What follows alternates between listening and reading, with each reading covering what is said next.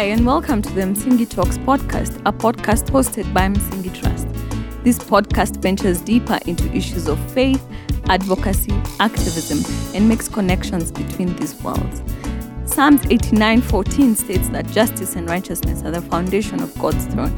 And here we unpack how the church, as the body of Christ and institution, can faithfully embody justice and righteousness in both word and deed. Karibuni, and let's do justice.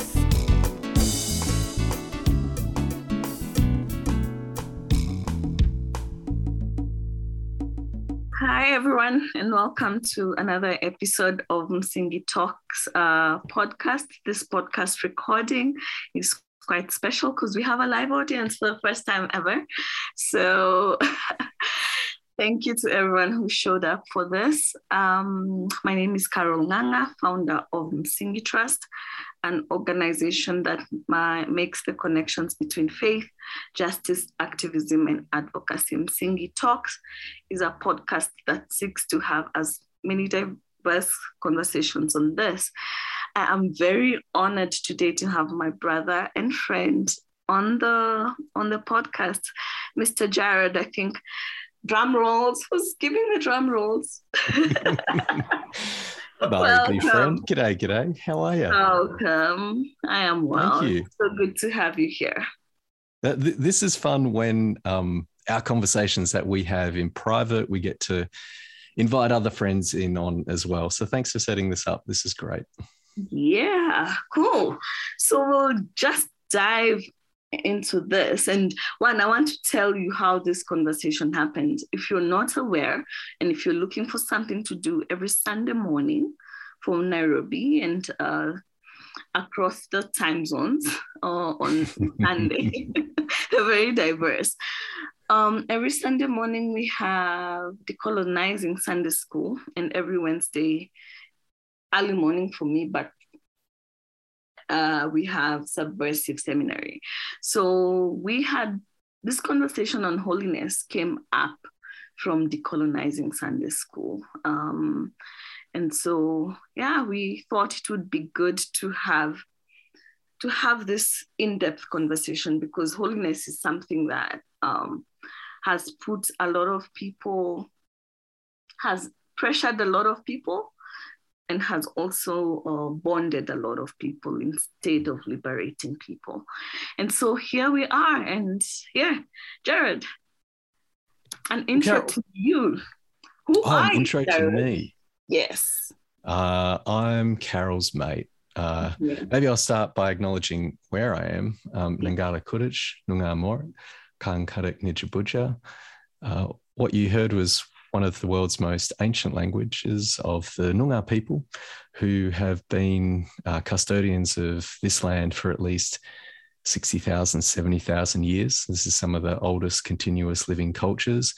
And yet through this strange happenstance, kangaroos get referred to as Australian animals, despite the fact that Australia is a construct. It's a dreamed up idea of Europeans that isn't much older than, it's not even 300 yet in terms of it being an idea. So I want to acknowledge those ancient cultures that where I live as a guest. And I take that really seriously, and try to take seriously what it means to follow Jesus on invaded lands, where people have come to steal, kill, and destroy, and yet I'm called to life and life in its fullest. You'll find that on a map as Perth, Australia. So that might locate me some geographically. I've introduced myself relationally in terms of your mate. What else would you like from me, Carol? What else would be helpful for your listeners? There are two things we always ask on this podcast about: what's the one thing that gives you joy, and also what's the one thing that gives you sorrow? What great questions. And they're related. So joy, birds, in particular, whether it be the Kulbadi, more known in English as magpies, or the Wardong, known in English as the black ravens or crows. the kaka, the kookaburra, which is a borrowed Aboriginal term from the east coast of Australia, very far away, but on the same continent from where I am now. Jitty jitties are some of my favourites, known as willy wagtails. Jitty jitties are this beautiful little cheeky bird who gives big birds a hard time. So jitty jitty will often go after the warradong, the crow, even though they're tiny, and their little tail flits around. And the blue wren is one of my. I love birds. Bring me great joy, and I take quite seriously Jesus saying, consider the birds of the air. That's a daily practice for me that I share with my family. And so my babies in particular, as much as I love my big boys, little Noah and Goff, and watching them share in the joy of discovering these birds. And Noah's got little binoculars now, Carol, and he'll get them out, and sometimes he'll put them on backwards and look at the birds really far away. I love that they're learning to pay attention and imitate the sounds and hear a call to something, even if it's just eyebrows raised. Even little Goff Oscar, who's only not even 4 months old yet, he's starting to hear the birds, and you see these little eyebrows go up. So they're things that bring me a lot of joy and get me caught up in worship. And in terms of things that break my heart, was that the other, like sorrow?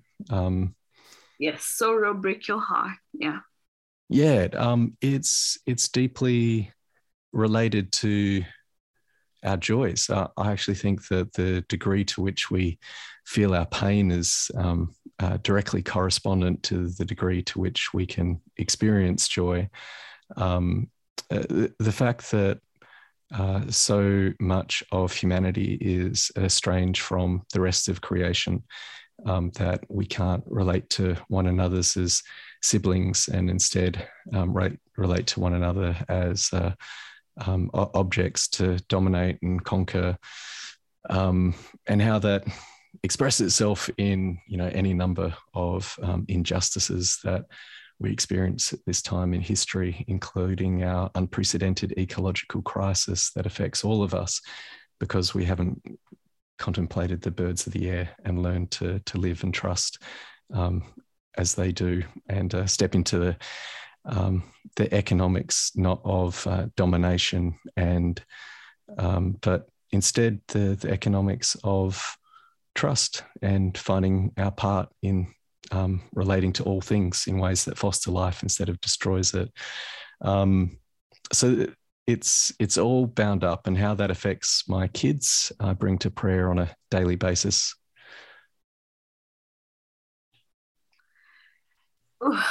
Thank you, Jared. And I think for me, it's to hear that and to see how it's connected to the conversation we are having.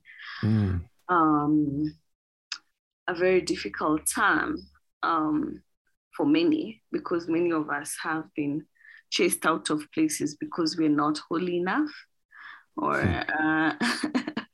or we've felt not human because we're not holy. And so maybe a definition of terms could be good at this moment. If you're told to define holiness linguistically and also script, and I think we'll spend the whole next 30 to 45 minutes defining it biblically, how would you define holiness? Carol, maybe before I define holiness, can I ask, in your context and in your experience, if you were invited to share for 5 minutes in a service in Nairobi this Sunday, and the sermon happened to be on holiness, and you can choose any particular Christian tradition that is down the street or next suburb over in Nairobi, and you were to hear teaching on holiness, before we define it, what do you think you're likely to hear? What's your experience of holiness as it exists in the kind of Christian consciousness in your context? For I doubt people would call me to talk about holiness, but that's the first thing that came to mind. But then it's about do not drink, do not commit adultery, do not, it's a lot about what you should not do so that you can be God's. It's a lot, but also it's about this unattainable thing because God is holy, so that we should be holy. And that's one of the questions I would like for us to talk about later, because holiness feels like something, or is preached about something that we all need to be attaining towards, but also something that we will never attain because it's too far away. But also it would be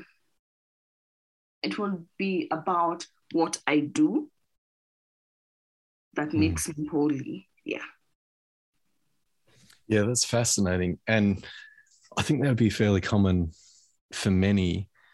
The passage that you called to mind, Leviticus 11:44, be holy for I am holy.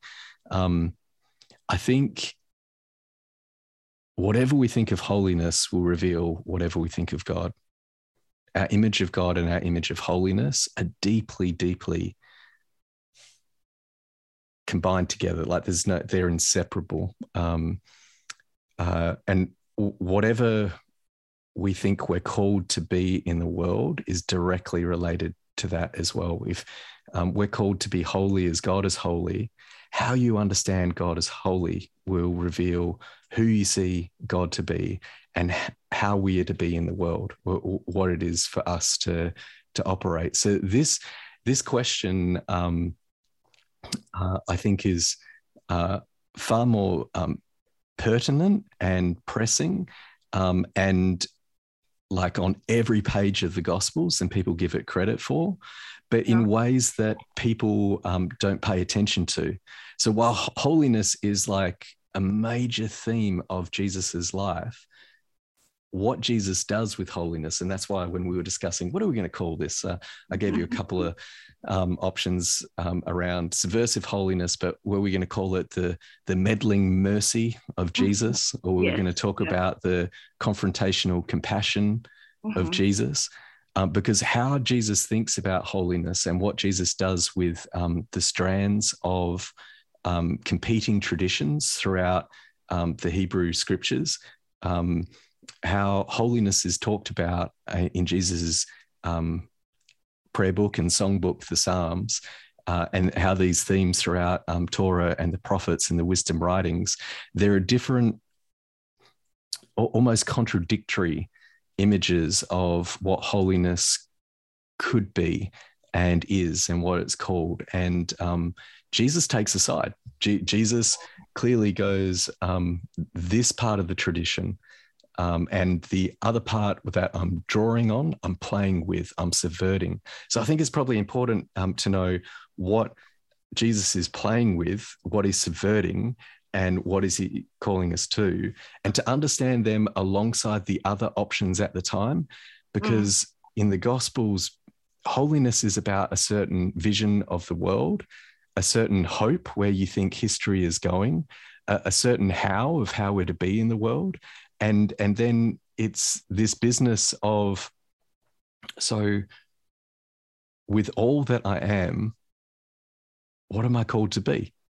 And so I think this is incredibly important. Most of the time, to answer your question directly, most of the time, holiness is sometimes talked about God's otherness or uniqueness. Karl Barth, who I have a lot of time for, talked about God as being wholly other. And this really upset one of my biggest influences, one of the greatest Jewish theologians of the 20th century. His classic book, Prophets, or The Prophets,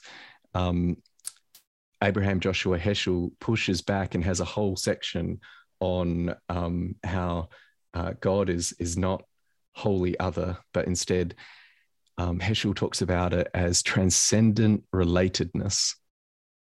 And Heschel's problem with the wholly other is that this strange idea that is pretty opaque about the numinous, the spiritual, is something completely separate, something that is hard to grab. He says this misses, or to quote him directly, the primary object of the religious consciousness of the prophets was pathos rather than a numen. So it's not this vague sense of otherness, but in fact, the particular sense of what it is that Moses encounters the holiness of God in a burning bush, and yes, removes sandals because where he is holy. But what comes with that is a call to be an agent of justice and liberation and deliverance for his people, because this is what God is in the business of doing. For the Jewish imagination, holiness is directly connected with how God is other and calls us to be other in the same way. But this is an other not of disconnection, but of intimate pathos, or sharing in the pain and longing for transformation. And this transforming power is God's holiness that we're called into. Jared, there's so much that you've said there that I wish we could pick apart, in the sense of not pick apart because it's bad, but pick apart because there's so much depth in it. But I want to, for a second, stay with Moses, because when I think of holiness, I also think of Moses a lot. And when you speak about the burning bush, you know what has come to mind is that most of us think of the burning bush, and because we've not seen Moses wearing back his sandals, so we think he stayed there. And so for many of us, the burning bush experience is really not connected to the liberation of the Israelites from slavery, but the burning bush experience is really around seeing and experiencing this bush that burns but does not burn off. And so when you say that be holy for I am holy, and when you say that our understanding of what God's holiness is what will lead us to understanding holiness in the world, how we live in the world and all that, I am tempted to ask, or I want to ask, why is it easier for us to not see or to not fully engage with the holiness of God that leads us to justice and righteousness? Yeah. Again, to go back to Heschel, I love that Msingi is the name of your podcast. And for those who are maybe English speaking and elsewhere in the world, would you share with us just quickly so I can thread this loop and bring this together? Msingi, what does it mean? Msingi means foundation, and it comes from Psalms 89:14. Justice and righteousness is the foundation of your throne. And you've just been telling me it's also the same in Psalms 91, yeah? And 97, although it does occur a number of places. So in Psalms 97, it reads, "Cloud and thick darkness are round about the Holy One, the Lord Almighty. Righteousness and justice are the foundation of God's throne. And so here you have these two senses of, often the first bit is what people associate with holiness.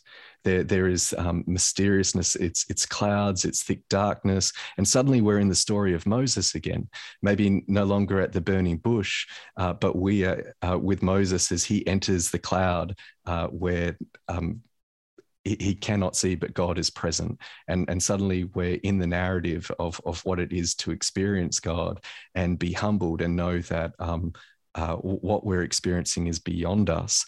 And there's a right sense of this is other than me. And yet made clear amongst the Jewish people, and often what morality is when we make cheap photocopies of God's liberating work that God calls us into and turn it into rules to replicate instead of what it is to actually embody this healing righteousness that God is, that God calls us into. It's that stuff that there is meaning beyond the mystery. There is a concrete sense of what we're being called to. And for some people, it's far more comfortable to allow quote unquote spirituality or religion to sit in a place that's completely separate from actually the day-to-day of how the world works. And some of that is because we're quite comfortable. And Carol, none of this is new. This is exactly the context that Jesus finds himself in as well. And maybe setting up the different options that were on offer for Jewish people, how holiness works as a way of binding a community together. So there's a very real sense that holiness is actually a glue, but how we understand holiness will determine what we're stuck together with, what actually binds our relating to one another. And so in a very clear sense, the Pharisees, the Herodians and the Sadducees, the Zealots and the Essenes, these four Jewish options at the time, all have four different social visions. They clearly articulate a hope. They clearly articulate a how that everybody's called to, the business of holiness. And they have a vision and understanding of holiness which contradicts each other, that are clear politics, and Jesus challenges all of them. Is it worth a little bit actually spelling out those four different... Yes, please. Msingi is a Swahili word meaning foundation. Our name and mandate comes from Psalms 89:14. We host engaging conversations on faith, social justice, and advocacy across all our social media platforms. We also offer training and consultancy services to help you navigate the world of social justice and faith. To engage with us, visit our website www.msingitrust.org, follow us on all our social media handles @msingitrust, or email us on info@msingitrust.org.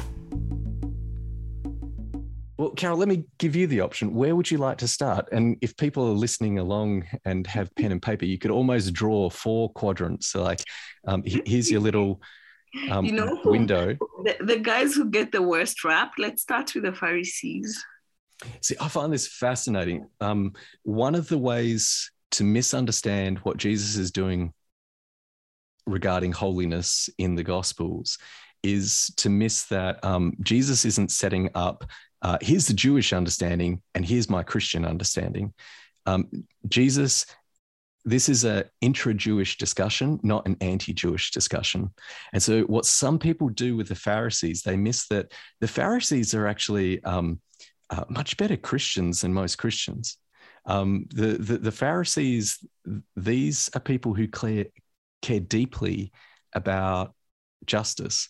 So let's start with the Pharisees' hope. Maybe we'll put Pharisees in the top left-hand corner of the diagram we're drawing in our head or on paper.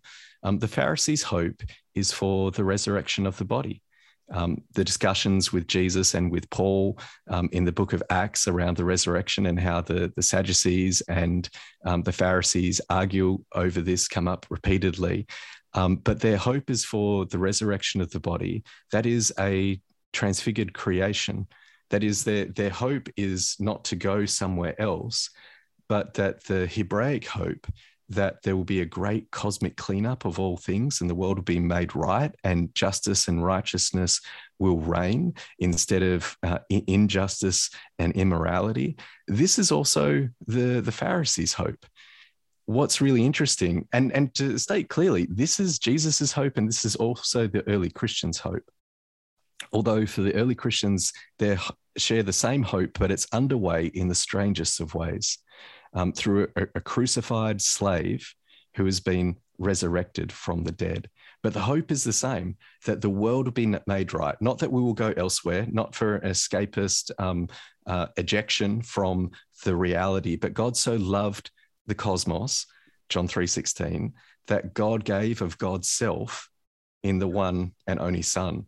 And to get that right, we suddenly have a lot more compassion for the Pharisees and actually understand where they're coming from. But we also need to understand their how. So have we got their hope down, Carol? Does that kind of explain So let's go to their how is tied up with their expectation for God to come and act and judge, and for the final resurrection, when the Messianic age, the Messiah will come, the Messianic age, and the world will be filled with the knowledge of the presence of the Lord as the world covers the seas.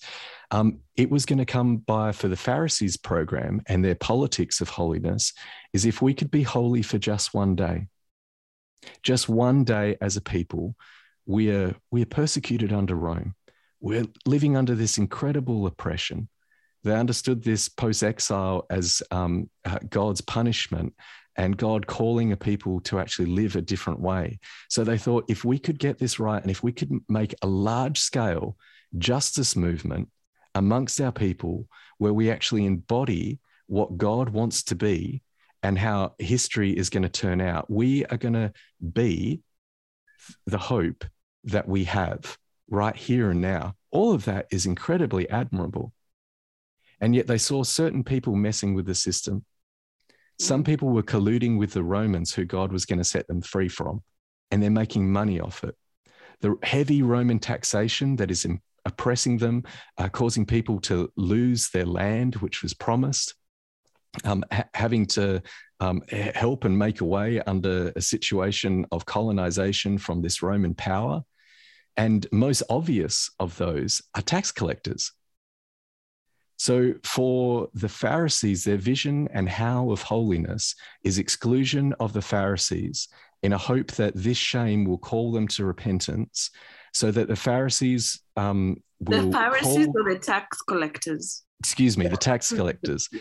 The tax collectors will turn from their wicked ways, no longer exploit their own people, and instead come and be this holy people, so God can see that for one day God's people have been faithful, and then the Messiah will come. The temple will be rebuilt. Those who are exiled will return to land. The meek will inherit the land, and it'll happen because of their purity. So for them, it's a spirituality and it's a holiness. Their how of holiness is scapegoating purity. Here are the people who are the problem. It's those sex workers, and no one asks the question, okay, why are these women in that patriarchal society forced into a situation where trading in their bodies is the only agency they have in a society that has left them with nothing, with no social net? The reality of these issues, tax collectors, why are they in these positions? This is what the Pharisees are actually addressing, because their hope is that the world will be turned out right, not that we'll go somewhere else. In fact, some Christians would be better Christians if they become more like the Pharisees, not in terms of their scapegoating purity, which wants to, get rid of the tax collectors and the sex workers, but that they hope that the world will be transformed, not that they'll leave the world and go somewhere else. So the Pharisees themselves probably produced our Lord and Savior. The Pharisees was the biggest Jewish movement and imagination. And what people often miss, Carol, is this vision of holiness actually held a community together. It was the glue. One of the biggest dangers that Jewish people or any people face under occupation and colonization is the loss of memory, is the loss of ritual, is the loss of self.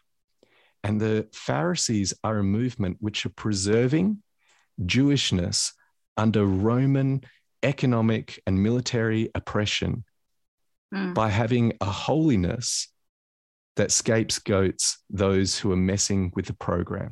So they care about the widow, they care about the orphan, but their hypocrisy is this scapegoating purity, which becomes about how I appear in this community. So I sometimes set up for people, those who are familiar with the politics of 20th century America, the Pharisees share much more in common with Elijah Muhammad's Nation of Islam, this very North American expression of Islam, which most Muslims would say actually that's heretical.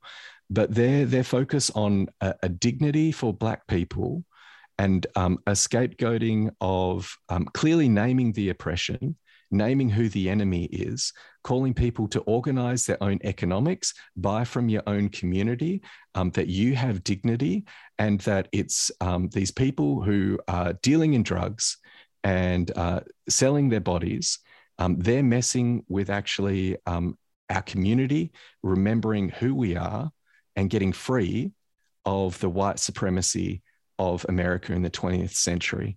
So early Malcolm X is much more close in purity imagination to the Pharisees. And I think it's important to say that so we can respect it and respect how this held a persecuted and oppressed people together, and that this has got real dignity, but also named that Jesus is calling us to something other than this, which is equally as challenging to the Roman Empire, but it's a revolution in how we understand revolutionary politics.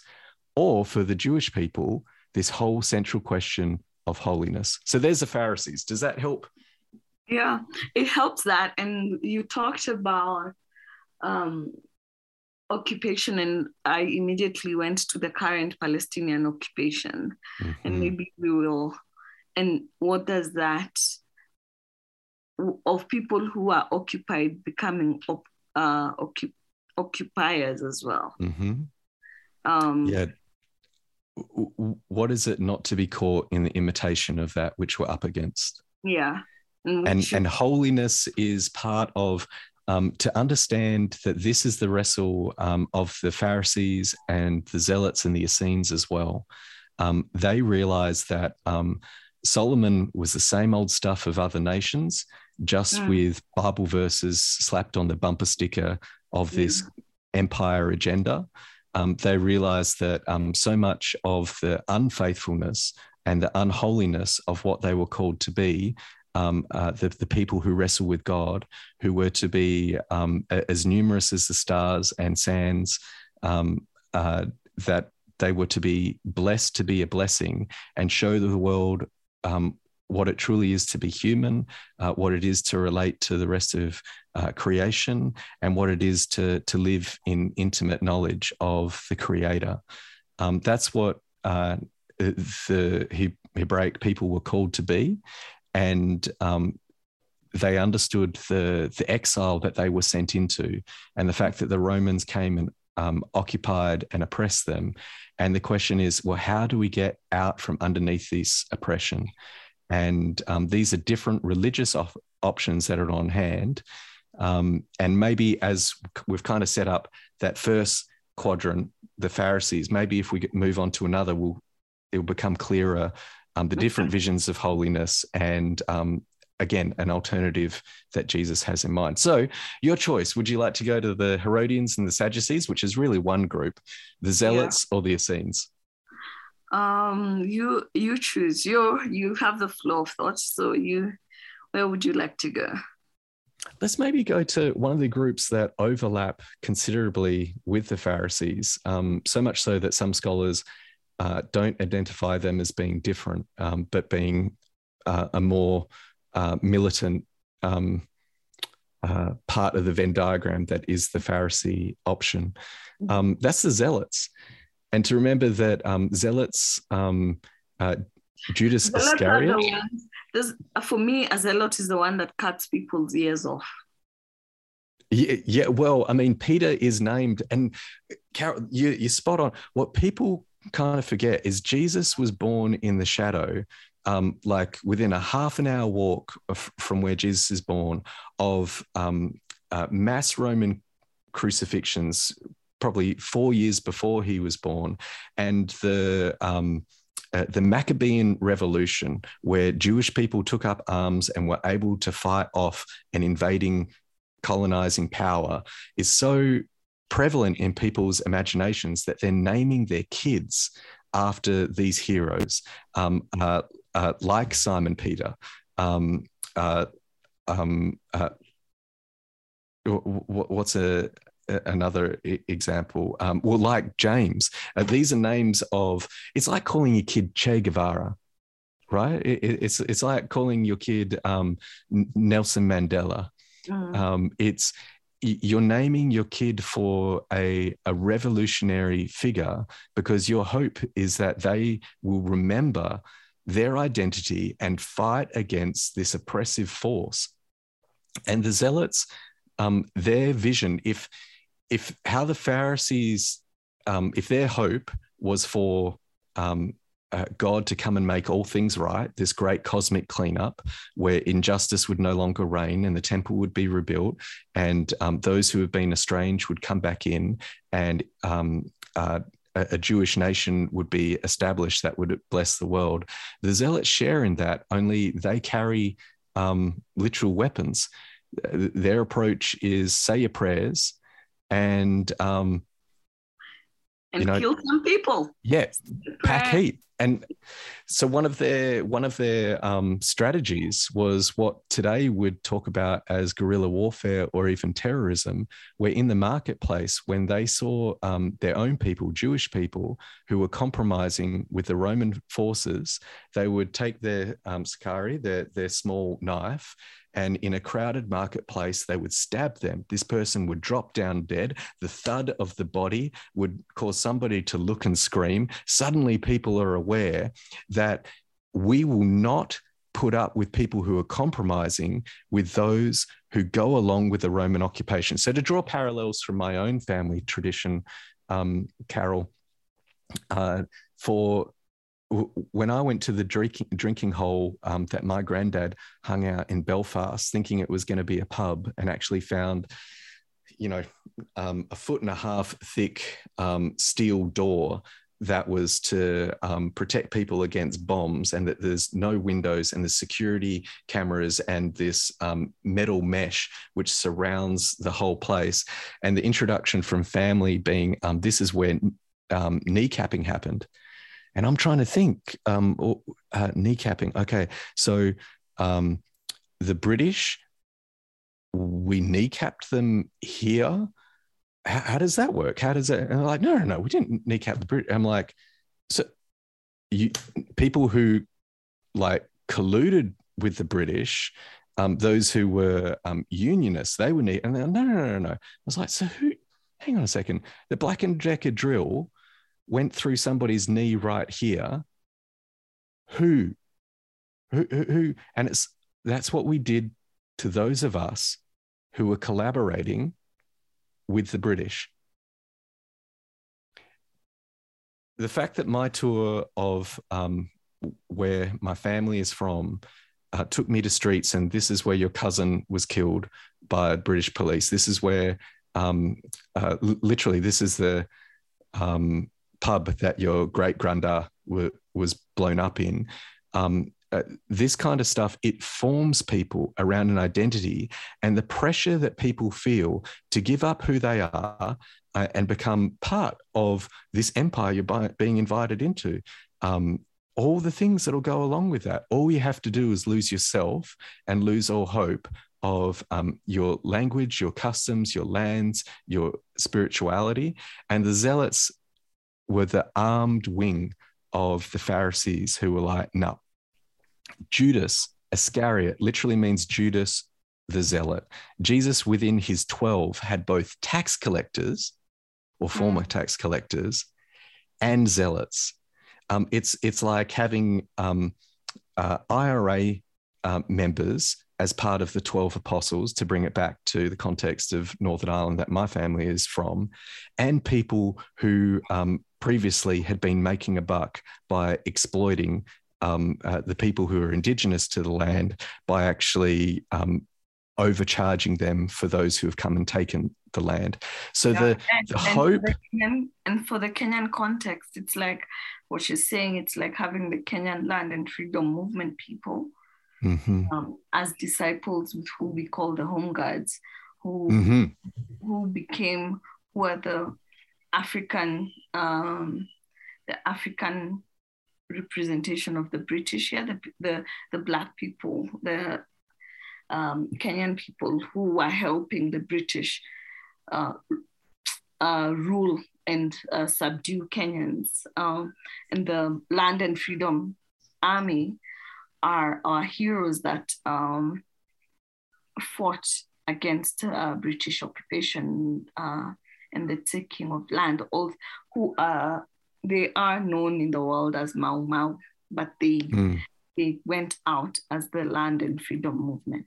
Yeah. So, and Carol, when we can draw parallels, whether it be between Kenya, these lands we now call Australia, Ireland, and go, this is the context that Jesus is in, and Jesus isn't neutral.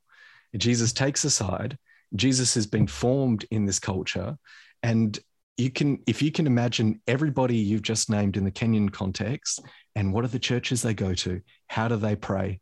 And what we're spelling out is that the hope of the zealots is the same hope that the Pharisees have, that the Romans are kicked out, that God will reign, that justice and righteousness will be established, and their how of their holiness wasn't merely the scapegoating purity of let's take it out on the tax collectors, the sex workers, and those deemed sinners. And maybe it's worth just like pausing for a sec, Carol, and noting that some of us don't get the like genius and brilliance of what the Apostle Paul is doing in calling, in naming all of us as sinners, because this is an immense, clever play. And instead for us, excuse me, instead for us, I'm just going to have a drink, Carol. I'm getting emotional. Instead for us, sinners becomes like some vague term, an abstract that is a state that all of humanity shares in. That's not what it is in the Gospels. The accusation towards Jesus constantly is, you eat with sinners, you're a drunkard, you party with the wrong people. Sinners were a group of social outcasts whom the glue of us people who were being oppressed, that glue was attacked by these outcasts. And maybe it was because of the moral code, and maybe it was because of the purity code. Maybe it was because they were lepers or women with a problem of bleeding. And so the issue is around the purity code and the temple. And or maybe it's a moral code and these people are adulterers or outsiders who threaten our people, whether it be like Roman centurions, or whether it be Samaritan women, or is it people who have sided up to the oppressive powers like the tax collectors and are exploiting us? Sinners is a very specific group. And what Paul does is he goes, we are all that group. If you want to identify, it's either none of us or all of us. So when Paul goes, all have sinned, he's like, hey, actually, if you're still working out of the purity paradigm that uses shame to create a social hierarchy and thinking that this will maintain our identity, you're actually eating at the glue that holds God's dream for the world and God's calling a people together. And Jesus is constantly accused of associating with these people, but where Jesus is coming from, and we always have the biggest trouble with those whom we're closest to, right? Like Jesus is most probably formed, most historical like Jesus scholars think, in the Pharisees, and whether we're talking James Dunn or N.T. Wright or Dominic Crossan or Marcus Borg, all those scholars I just named, this is how they talk about Jesus has grown up amongst Pharisees and zealots. And he is doing something that is challenging his own people so that they don't mirror and become what they hate, but in fact mirror the holiness of God, which is not the scapegoating purity of the Pharisees and that violence against certain people in the community, but nor is it the counter violence of the zealots who use the same means as the Roman Empire for different ends. And so already with those two options spelt out, we're starting to see Jesus is doing something different in the Gospels. I find it hard, like turn any page in the Gospel of Mark and Jesus is subverting holiness. I mean, we'll get there. Let's spell out the Herodians and the Sadducees and the Essenes, and then we'll actually open it up. But where we're going, spoilers ahead, our Lord in Matthew 5:48 says, be perfect as your heavenly Father is perfect. And we pull that into a holiness code, which is still about establishing dominance and hierarchy to build an identity through the controlling power of shame. Yes, exactly. Despite the fact, Jesus has been teaching about love in that whole passage and what it is to love your enemies, what it is to actually love in ways that establishes a dignity and an identity found in that dignity that is not oppositional, but invites others in and invites them out of their dominance over others and invites you out of being dominated by others to relate to one another as equals, to share in this egalitarian vision that Jesus's whole ministry is drenched in, which he refers to as the kingdom of God, the reign of God, or the reigning of God, this action of God, which is the Jewish hope that they thought would only come to be at the final judgment when resurrection of the dead would happen. And the Christian crazy claim, Carol, is that the Hebraic hope is underway in the strangest of ways. The resurrection has started in the middle of history, not at the end. And so to quote William Gibson, the science fiction writer, he talks about the future is here. It's just not widely distributed yet. That's what the church is called to be. God's future of compassion, of this perfection that Jesus was talking about, seen, touched, experienced, like a new world is underway, not a set of beliefs or a creed to sign up to, but the incredible declaration that God's dream for the world has become a waking reality in Jesus rising from the grave. And what we see in Jesus and his holiness is what we're being called into. We're in the business of distributing a different future for the church. Well, that was the end of part 1 of Carol's conversation with Jared, and part 2 will be available next week. If you've been inspired, challenged, and or enjoyed this conversation and would like to contribute to this and catch up with more of such, remember to follow us on social media at Msingi Trust, share this podcast with your friends and family, and also consider making a donation to support the production of this podcast. Donations can be made through PayPal, msingikenya@gmail.com, Patreon at Msingi Kenya, or through M-Pesa, +254 792 176 030. Kwaherini, and thank you for joining us.